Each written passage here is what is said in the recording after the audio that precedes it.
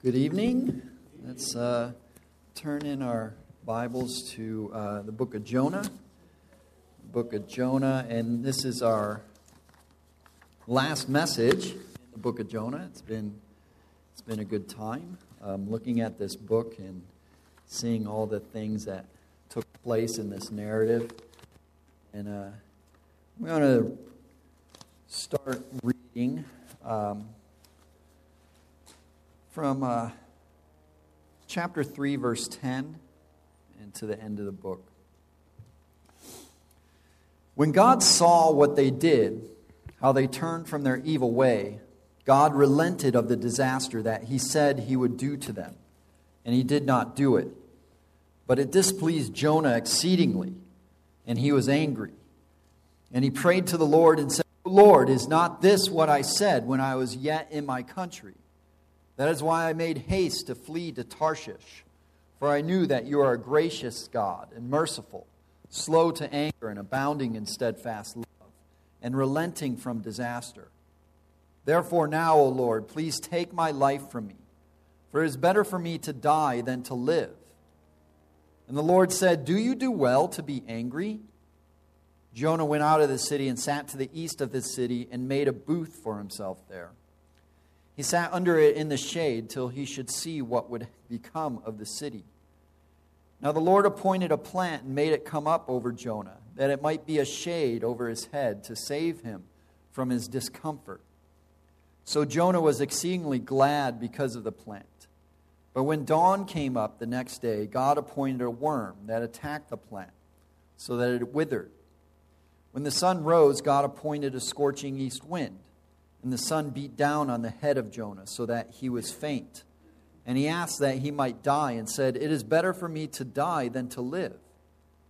But God said to Jonah, "Do you do well to be angry for the plant?" And he said, "Yes, I do well to be angry enough to die."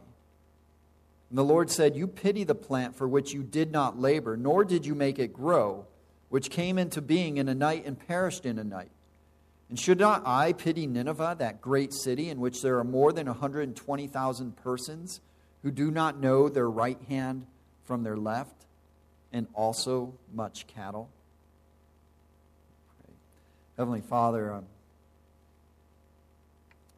thank you for this book and the lessons that we have learned through this book and the principles that it teaches us, but more importantly, for this historical account and how you did a massive work of repentance and revival in Nineveh through one man who was disobedient.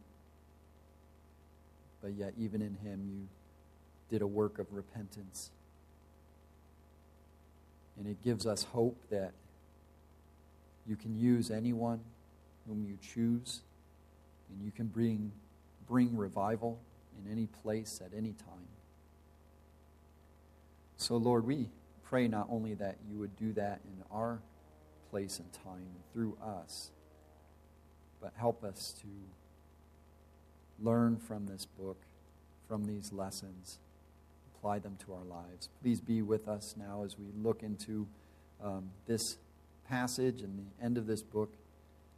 And I pray that you would be with me now as I preach your word. In Jesus' name we pray. Amen. So, there's a question that comes up in this passage as I consider this passage and what's going on in the life of Jonah at this time. And that question is this: what do you do when life doesn't go the way you expected it? Or more precisely, how do you feel and what are your immediate responses when life doesn't go your way? Do you tend to get frustrated, angry, worried, anxious, or fearful? Do you get depressed or fall into despair? Do you run away and hide? Do you turn and fight? What's your normal response? And we do have behaviors, we do have habits, we do have personalities and unique responses to the circumstances and trials of life. And primarily when things don't go our way. And all of these emotions, these reactions, these actions are indicators of what's in our hearts and what we think about ourselves and God. They point to sins of unbelief, sins of pride, sins of selfishness, and wrong views of God. And it makes me think of, not too long ago I heard a pastor saying that throughout his years in ministry, he had realized that you don't really see a person's level of spiritual maturity until you see how they respond when they don't get what they want. Then you really see where they're at. And in a sense, this is what is happening in the life of Jonah here. As we see how he responds when he doesn't get what he wants, we see his level of spiritual immaturity. And it's comical in the sense that he seems to act like an immature child or teenager. However, sin has no age limits. We can see and we can look at children and teenagers, and if we're honest with ourselves, we're not that much different in the way we see our besetting sins and how we get upset when we don't get our way. But oftentimes we're just better at hiding it. And we get better at hiding our responses as we age. Hopefully we grow and we mature and we become more settled and are able to respond well to the circumstances of life, and especially when we don't get our way. But in this passage, it shows us not only how Jonah responded when he didn't get his way, but how God responds to Jonah when he didn't respond rightly to his providence, to his work of repentance and revival. We see God's response to Jonah. And in a sense, God is taking Jonah to class. He's taking Jonah to school in this passage, in the end of the book. And in this passage, we see three means of God's instruction to Jonah concerning his character and his providence, because this is ultimately what God is doing here. He's trying to set Jonah right. He's trying to show him his purpose, his providence, his character, why Jonah shouldn't be responding the way he is. And it's interesting how God confronts Jonah. And there's three ways he does this. First, he does it through his creation. The first means of God's instruction to Jonah is his creation. And we see this in verses 6 to 8. Now the Lord God appointed a plant and made it come up over Jonah, that it may be a shade over his head, to save him from his discomfort. So Jonah was exceedingly glad because of the plant. God uses his own creation to confront Jonah. And the first aspect of that creation is a plant. And maybe you have a note in your Bible. Maybe you have a study Bible that has more extensive notes. Maybe you have read more about this at some commentators, some people kind of contemplate what this plant actually is. That it sprung up in a night, as we would later see. That it grew quickly and it became this shade over Jonah's head. But that's not the point. It's not the point at all. It doesn't matter that there would be a fast-growing plant or that God just created a plant out of nothing. The point is the lesson.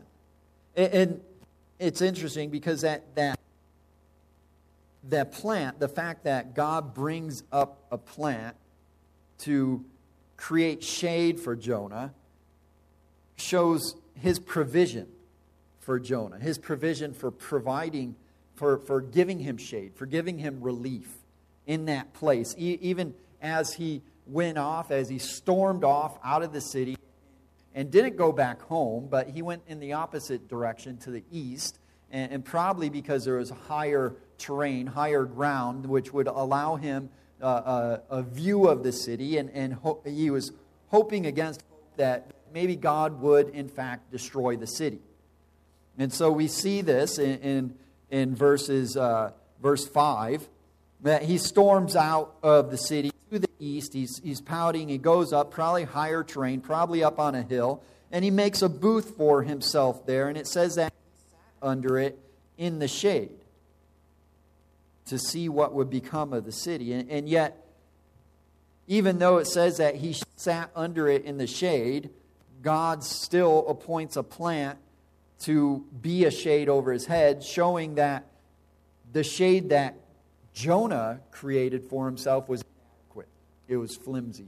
He created a booth, which means a shelter, a lean-to, probably some sticks that he could find somewhere and make some sort of lean-to, or kind of like a tent or teepee type structure that he could sit in. And it was inadequate. And the fact that God brings up this plant, it shows his mercy. It shows his provision for Jonah. Even though Jonah is disobedient, even though he's angry, even though his attitude, everything about him is utterly sinful right now. But God still provides for him, still provides this shade that is adequate and shows Jonah's inadequacy to provide for himself. And it's interesting because Jonah was exceedingly glad because of the plant. And it says in verse 6 that God appointed this plant to save him from his discomfort. So whatever sort of shelter Jonah had made, he was still uncomfortable. He was still hot.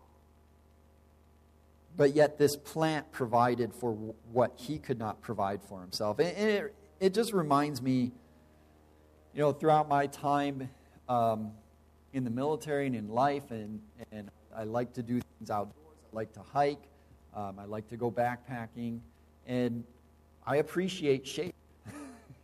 And like most of you on a hot day, and so much so that oftentimes when I'm hiking or backpacking, I have a habit of leapfrogging, especially on hot days, leapfrogging from a point of shade to another point of shade. Especially, as I've backpacked in the Sierra Nevadas, and the higher elevation you get, the more intense the sun is. And as you're going up the mountain or whatever, you find these points of shade, and whatever it is, and that shade is a refuge. It's a refuge of comfort from this sun, and it's such a refuge that it provokes thankfulness.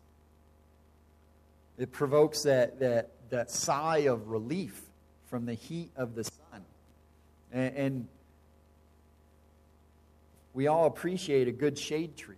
And it's interesting, especially as you go through farm country and you see the fields, and especially you see this in bigger fields, that many farmers would plant a shade tree in the middle of the field so that in the middle of the day when they're working, they can take a rest and under the shade. And this shade, you get that sense that this is refreshing. This is a refuge. And God had appointed it for him to show him this. Almost as if God himself is a shade and a refuge for us. But then he does something else. Because he starts off with this mercy by way of a plant, which could only be explained by God doing it. Because it was big enough. He did have some shade, but it wasn't adequate. And so this plant was big enough that it had to be a miracle. Could only be explained by a miracle. And so God appoints this plant, this miracle, showing his provision, showing his mercy to Jonah. And then in verse 7, we see this. It says, "But when dawn came up the next day, God appointed a worm that attacked the plant so that it withered."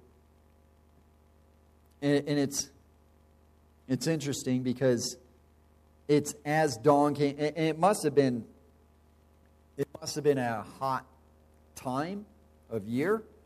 One of those times in the desert where it's nice and cool until the sun comes up, until the sun, breaks the horizon, and you can just feel the change in temperature.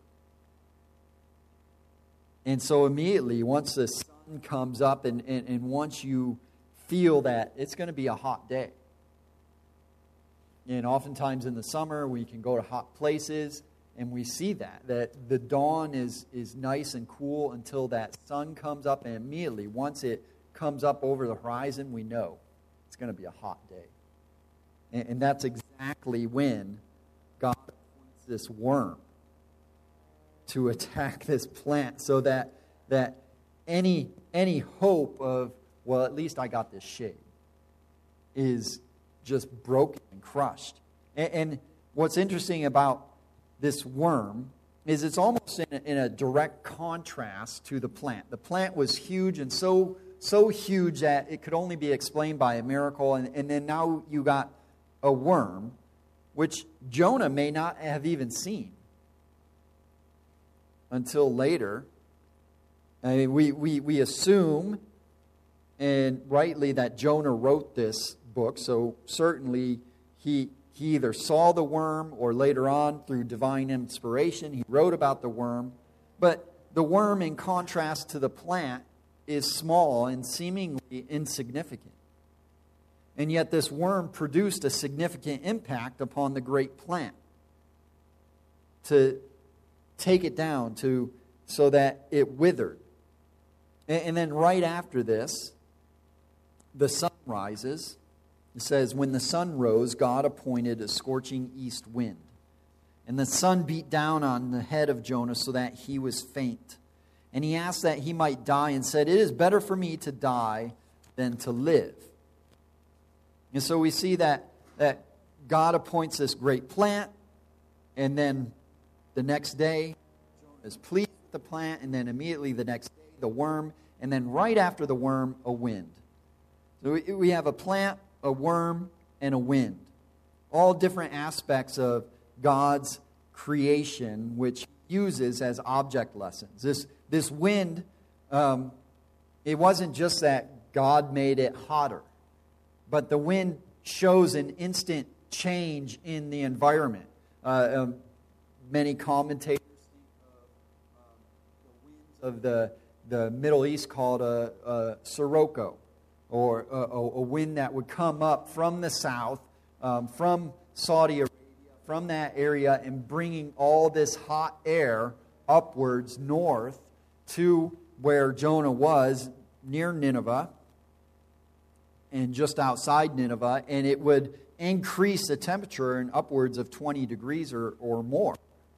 And it was already hot because he needed the shade. But this, God not only takes away the shade, but then he makes it even worse, bringing heat from afar, changing the environment immediately.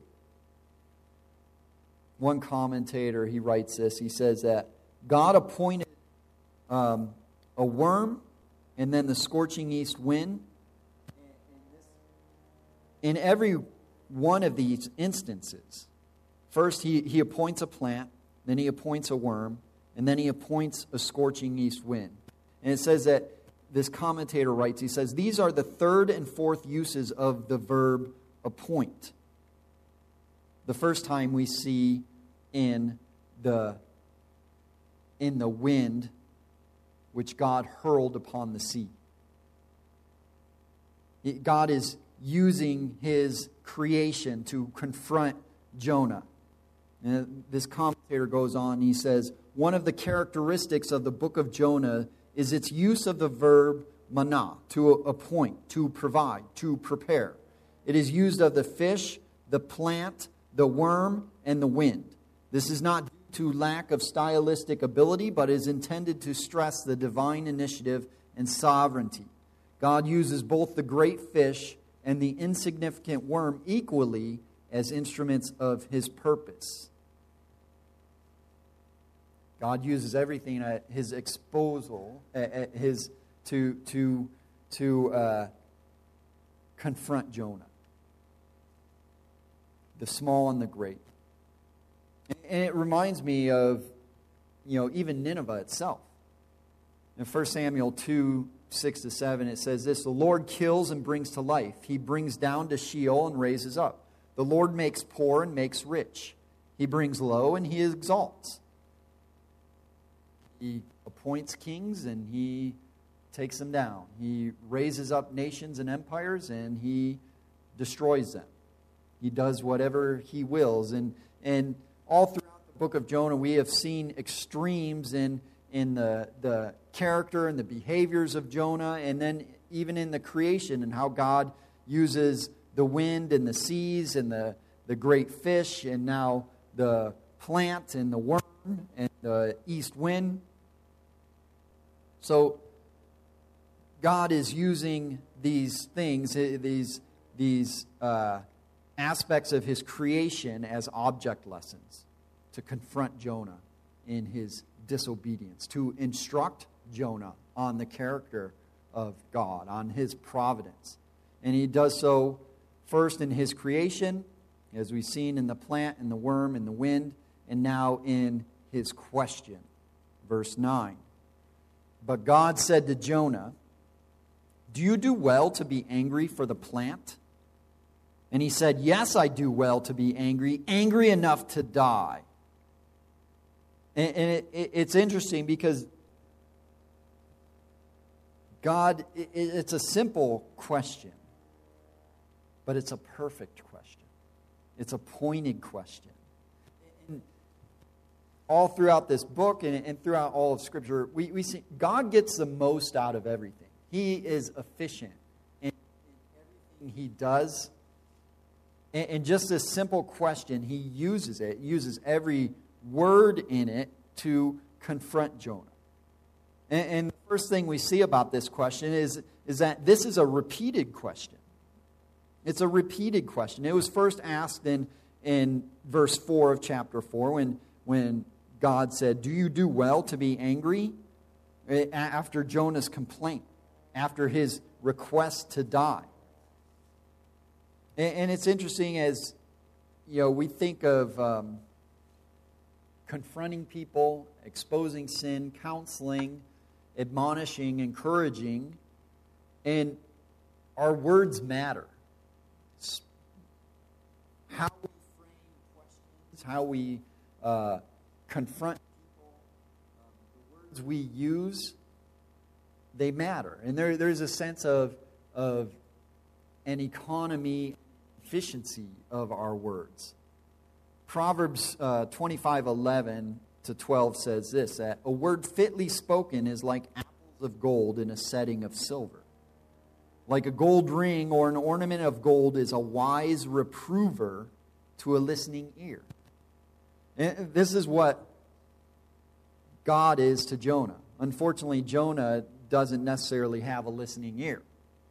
God is the wise reprover, using his question. And this also shows us that sometimes people aren't in the right frame of mind to receive instruction, to receive rebuke, to receive correction.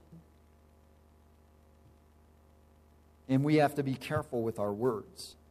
And we see how God is not only careful, He's precise.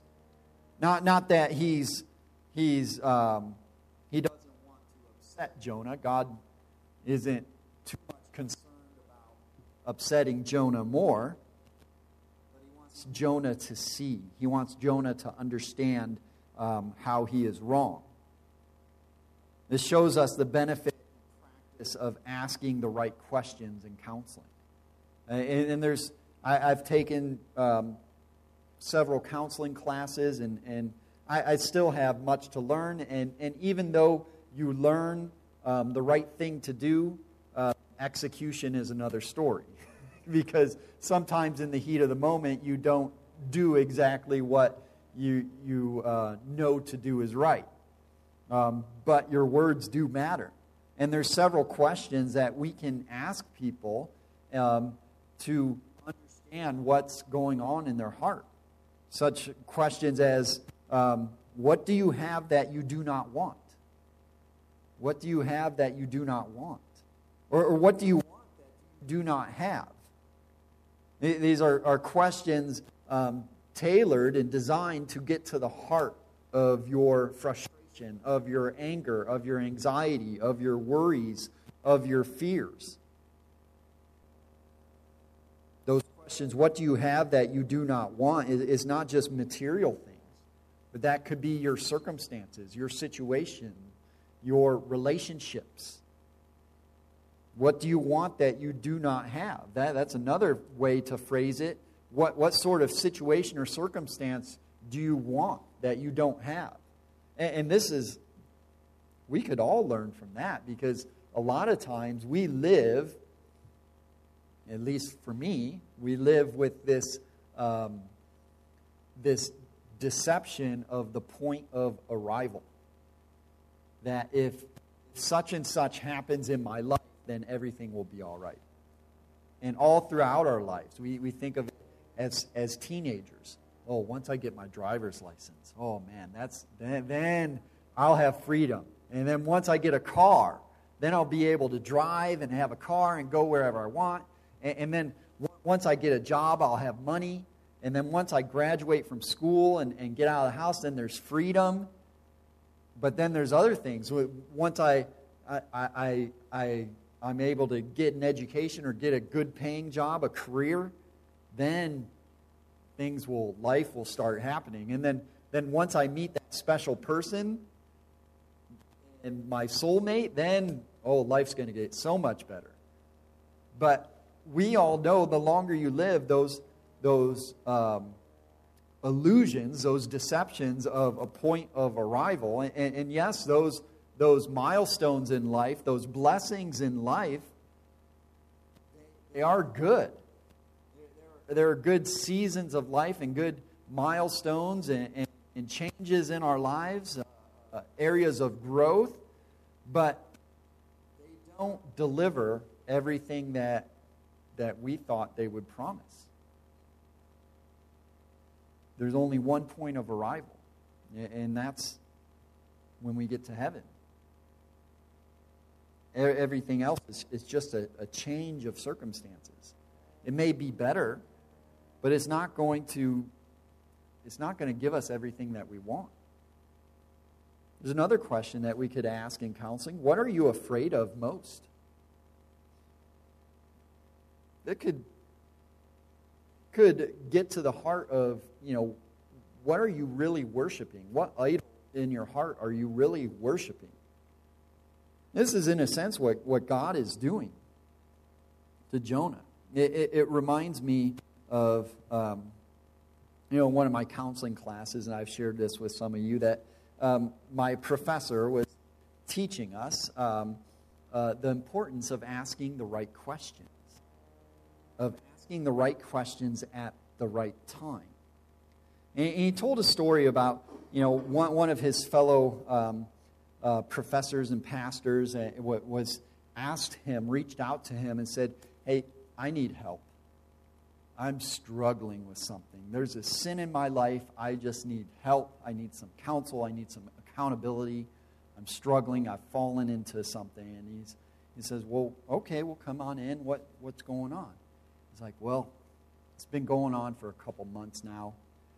And every time after work, I go to the store, and there's this ice cream that I get. And he's like, it's daily. It's become an idol in my life." And so he's like, so here's this man in front of me, and he comes to me with this problem. It's become an addiction to him. it doesn't seem on the surface that bad, but it is an addiction. It's become an idol to him. And so now I go to ask a question, and, it's important to ask the right question, but what question do you think I asked that I shouldn't have asked? What flavor is it? So what happens to him, now he knows what flavor it is. So after that counseling session, he goes to the store on the way home, and he's going through, and he's just, curiosity kills the cat, and he's like, there it is. There's the ice cream. I wonder. And he's like, so he bought it, and he goes home. It was good. It was so good that he started to fall into addiction to this ice cream as well. And so the whole it's a funny story, but it gets back to the point of asking the right questions. And there's certain questions that you don't need to know the answer to.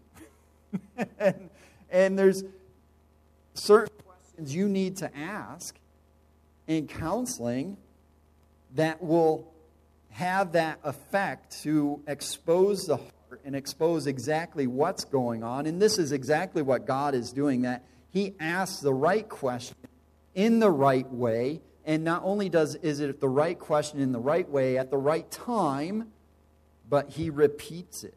And what's interesting about this question is it's a repeated question, but it's also a heart-probing question. And notice how God doesn't ask Jonah why he is angry or what he is angry about. There's another verse in Proverbs chapter 20, verse 5. It says this, "The purpose in a man's heart is like deep water, but a man of understanding will draw it out."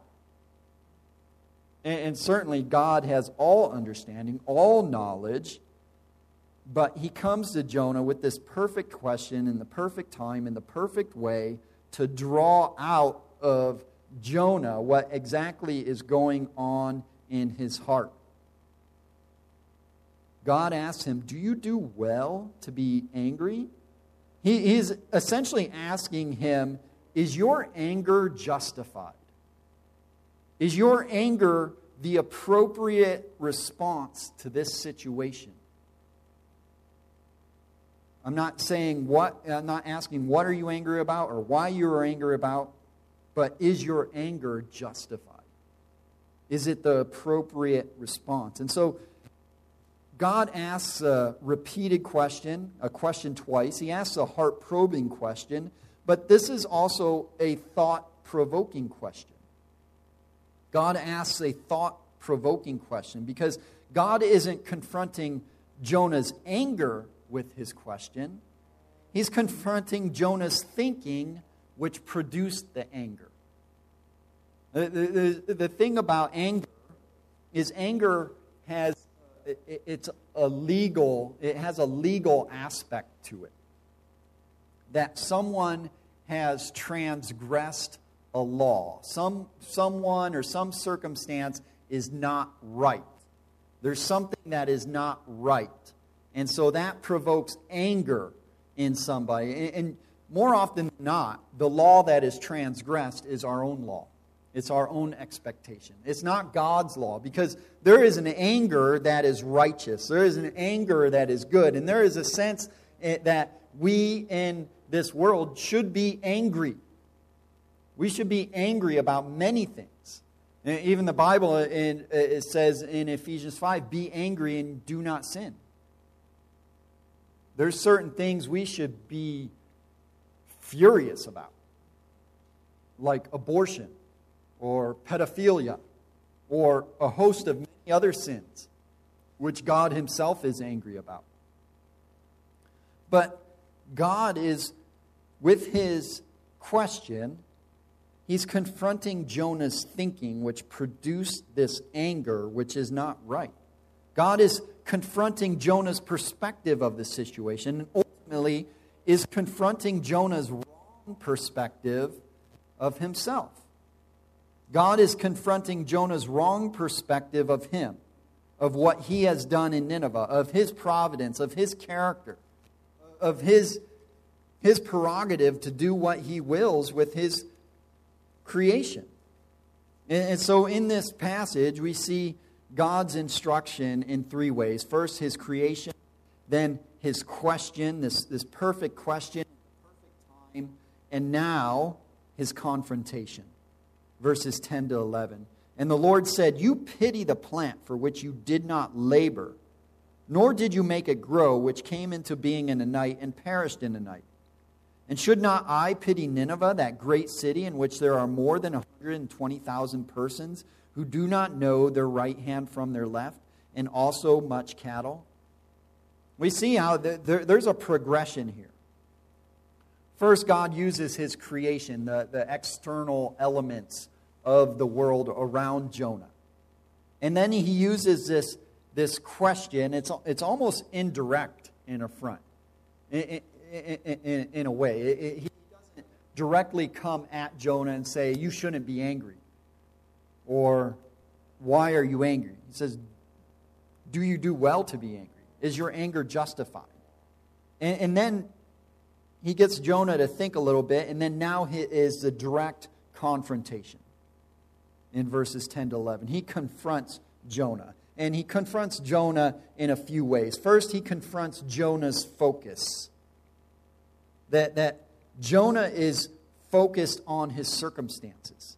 He's focused on the things around him. He's focused on his perspective of himself and his life and his ministry. Jonah's focused on himself. It's all about him. The Lord said, "You pity the plant for which you did not labor, nor did you make it grow, which came into being in a night and perished in a night." It's all about you, Jonah. You want to determine the parameters and the place and the time of your ministry and your life. You want to determine how you will minister, who you will minister to, and what will happen to those you minister to. That's not what ministry is about, Jonah. You just proclaim what I tell you to. And you go where I tell you to. And I will use you how I determine to use you. And if you're obedient and willing, then you will be happy. Holiness brings happiness, not our circumstances. Our circumstances change, always. And we're not in control of our circumstances. Ultimately, we have a certain span of control. We do make decisions. We do make plans. We do work and have actions and do things. We have a certain span of control, but ultimately it's God who's in ultimate, complete control. So God confronts Jonah's focus, his focus on his circumstances, his focus on his perspective of life and ministry, his self-focus. And then he confronts Jonah's heart. In confronting him through this question, and then this statement, "You pity the plant for which you did not labor, nor did you make it grow." He confronts what Jonah really cares about. He gets at the idol in Jonah's heart. That Jonah is really all about his comfort. His comfort, not only with the plant and the shade, but then with his ministry, his fame, and his people. Because that's the main sin in Jonah's heart that shows up throughout this book is his partiality, his racism. But that goes back to his pride and the pride of his people and his comfort and his selfishness. That he wants to do what he wants to do, when he wants to do it, where he wants to do it. He does want to serve God, in a sense. But it's almost like he wants to decide the parameters of that. So God confronts Jonah's heart, and then he confronts Jonah's heart in comparison to his own heart. He says, He says, and should not I pity Nineveh? You pity the plant, which you did not labor for, nor did you make it grow. You didn't do anything for this plant. You didn't water it. You didn't fertilize it. You didn't plant it. It came into being in a night, and it perished in a night.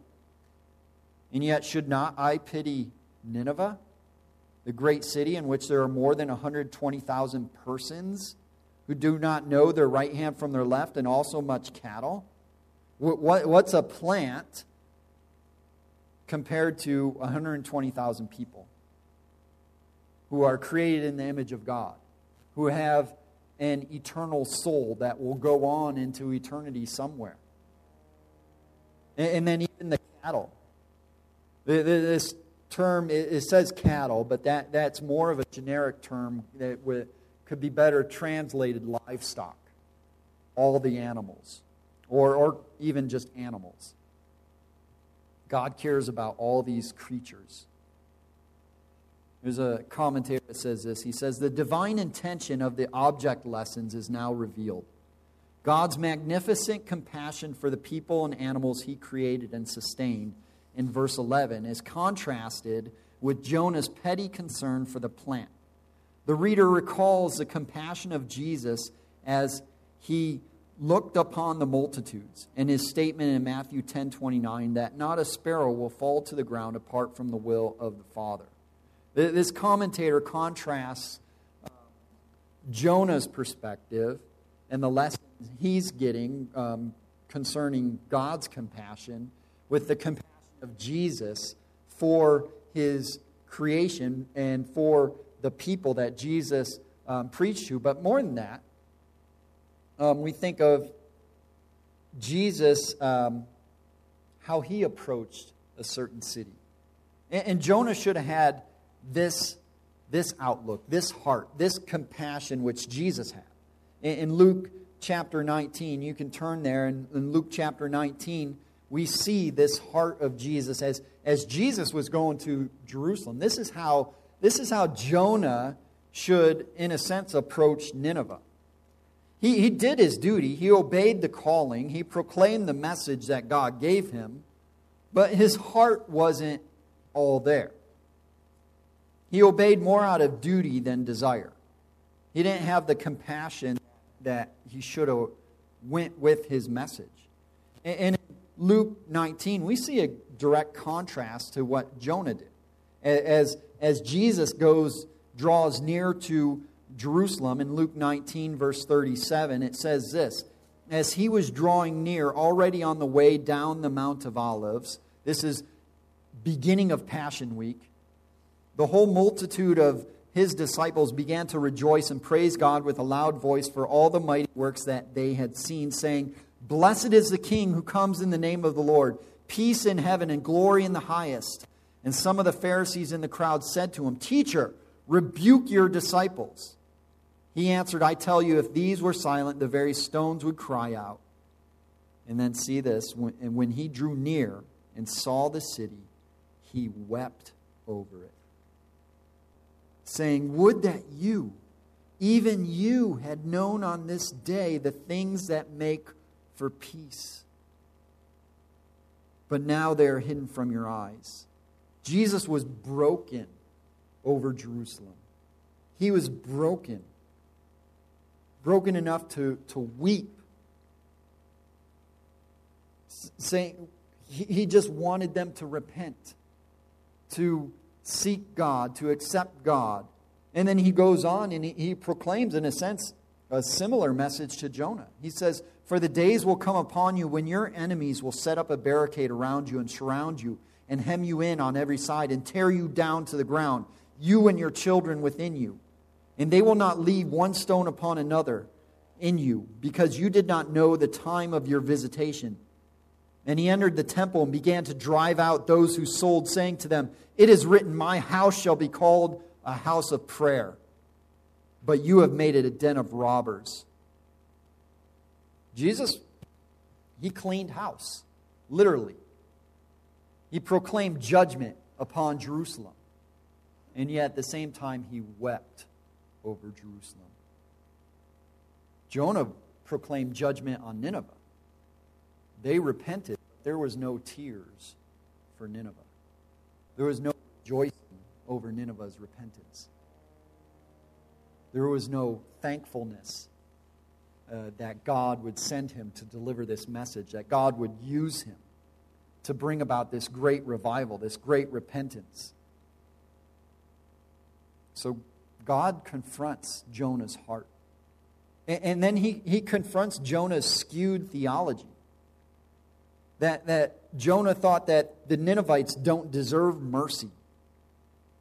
That God was, in a sense, wrong to show them mercy. And this is what, in the beginning of chapter 4, Jonah uses God's character almost against him. It says that Jonah, in a sense, saw this, what had happened, and he saw it as evil. He said that, I knew that you are a gracious God and merciful, slow to anger and abounding in steadfast love, and relenting from disaster. He had a skewed theology, even though it was right on the surface. He knew who God was, but he twisted it. Because deep in his heart, he didn't want the Ninevites to receive mercy. And he felt that God was wrong to show them mercy. But Jonah, as we saw throughout this book and saw earlier, that Jonah is just, he's a symptom of the sickness of Israel. That he had a skewed theology because he deep down felt that he and Israel themselves were inherently special. Now, Israel is special. They are God's chosen people. They are very special. But they aren't inherently special. Abraham was a Gentile until God called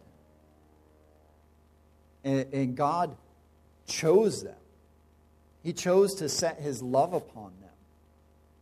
He chose them not because of anything special within them, but just simply because he chose them.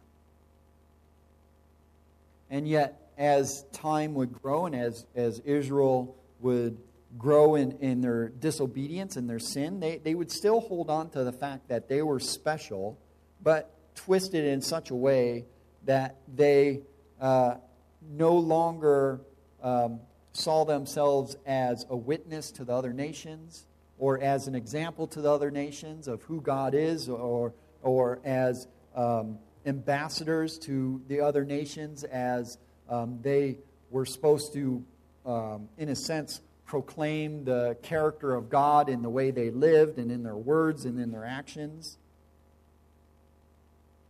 They thought that they were better than everybody else. And God, in a sense, sends Jonah to not only save the Ninevites, but to almost bring Israel to jealousy. As a lesson not only to Jonah, but a lesson to Israel. Patrick Fairburn, Jonah, his life, character, and mission, says this concerning Jonah. He says this, "Indeed, we cannot but think that this prospective lesson furnished by the transactions at Nineveh in the parable of the gourd, though not the most immediate and direct, was still a very prominent object in the divine purposes. There are tides in the history of the world as well as in the private affairs of men, and matters were now approaching a great crisis in that region of the world, which required to be met by a new turn in the outward destination of his church. How the course of providence might have been ordered in respect to the nations of the earth if the Israelites had continued a holy and united people, diffusing light and blessing around. It is not for us now to conjecture, but as it had become too clearly manifest that this was no longer to be expected, the Lord permitted a succession of huge monarchies to arise, over which it was in the nature of things impossible for Israel to obtain a political ascendancy, or, while standing apart, to exert any important influence. Yet Israel must still be, as God had promised to Abraham, the appointed channel of blessing to the nations. And the question was, how could this calling now be best fulfilled?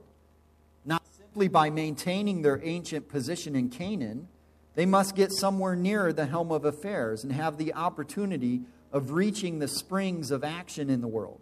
And this they could only do by being broken up and scattered, and to some extent intermingled with the nations. Jonah in Nineveh now, Daniel and his holy comrades in Babylon afterwards, were to serve for signs to Israel of the manner in which the people of God were henceforth to display his banner and influence for his glory the current of events. And this is exactly what God had, in a sense, told his people in Deuteronomy, in the law, that the land would spit them out. And they would be exiled. And they would be spread. But later on, there is the promise that he would gather them back. And there was always a promise that he would draw all peoples to himself. That the Messiah would be a light to the nations, to the Gentiles. And so this is what Jonah is about. This is what God is trying to teach Jonah through his creation, through his question, through his confrontation. And it's interesting how the book of Jonah ends in this confrontation. And when we began this series, I said that, the book of Jonah, on the surface, the book of Jonah is about a disobedient prophet. We know about the fish and the stories, but on the surface we see the disobedient prophet, who is a symptom of a disobedient nation and people. But the book of Jonah, it's also about us as disobedient witnesses. Because if we're honest with ourselves, we have to see a little bit of ourselves in the life of Jonah. That we don't always do what we're called to do. And we're prone to run and hide. We're prone to shrink back from our duties. However, the book is ultimately about God. It's about his character, because all throughout this narrative, the revival, Jonah's disobedience, everything that happened ultimately points back to God and his character, his mercy, his grace, his concern for his creatures, and the pinnacle of his creation, mankind, that he does not desire that anyone would perish, but that all would come to repentance and faith. As God says to Moses in his self-definition of himself, the Lord, a God merciful and gracious, slow to anger and abounding in steadfast love and faithfulness, keeping steadfast love for thousands, forgiving iniquity and transgression and sin, but who will by no means clear the guilty, visiting the iniquity of the fathers on the children and the children's children, to the third and the fourth generation. God is merciful and gracious. He is forgiving. He is full of steadfast love and faithfulness, but he's also just and holy, and he will punish every sin.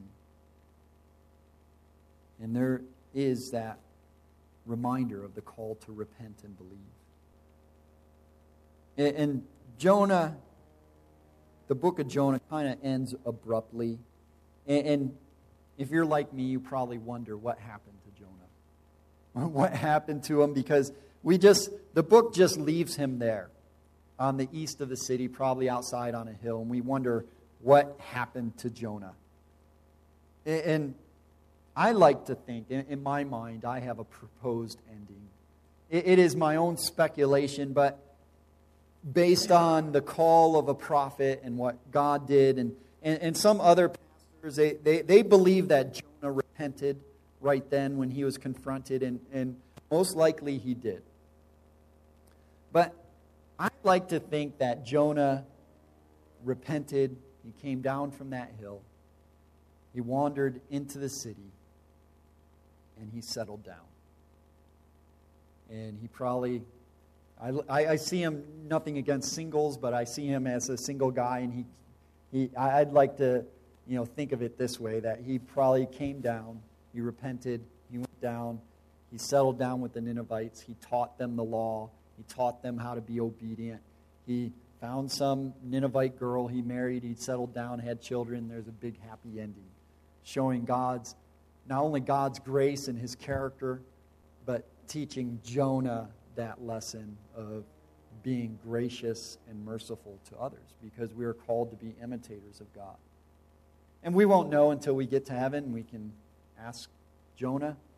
But I like to, in my own mind, I like to think that Jonah had a happy ending. But we'll see. Heavenly Father, we thank you for this book. We thank you for the lessons that you give us in this book, how you confront us with this book. And the reminder that this is not just a story. This is history. This is your story, written through your people.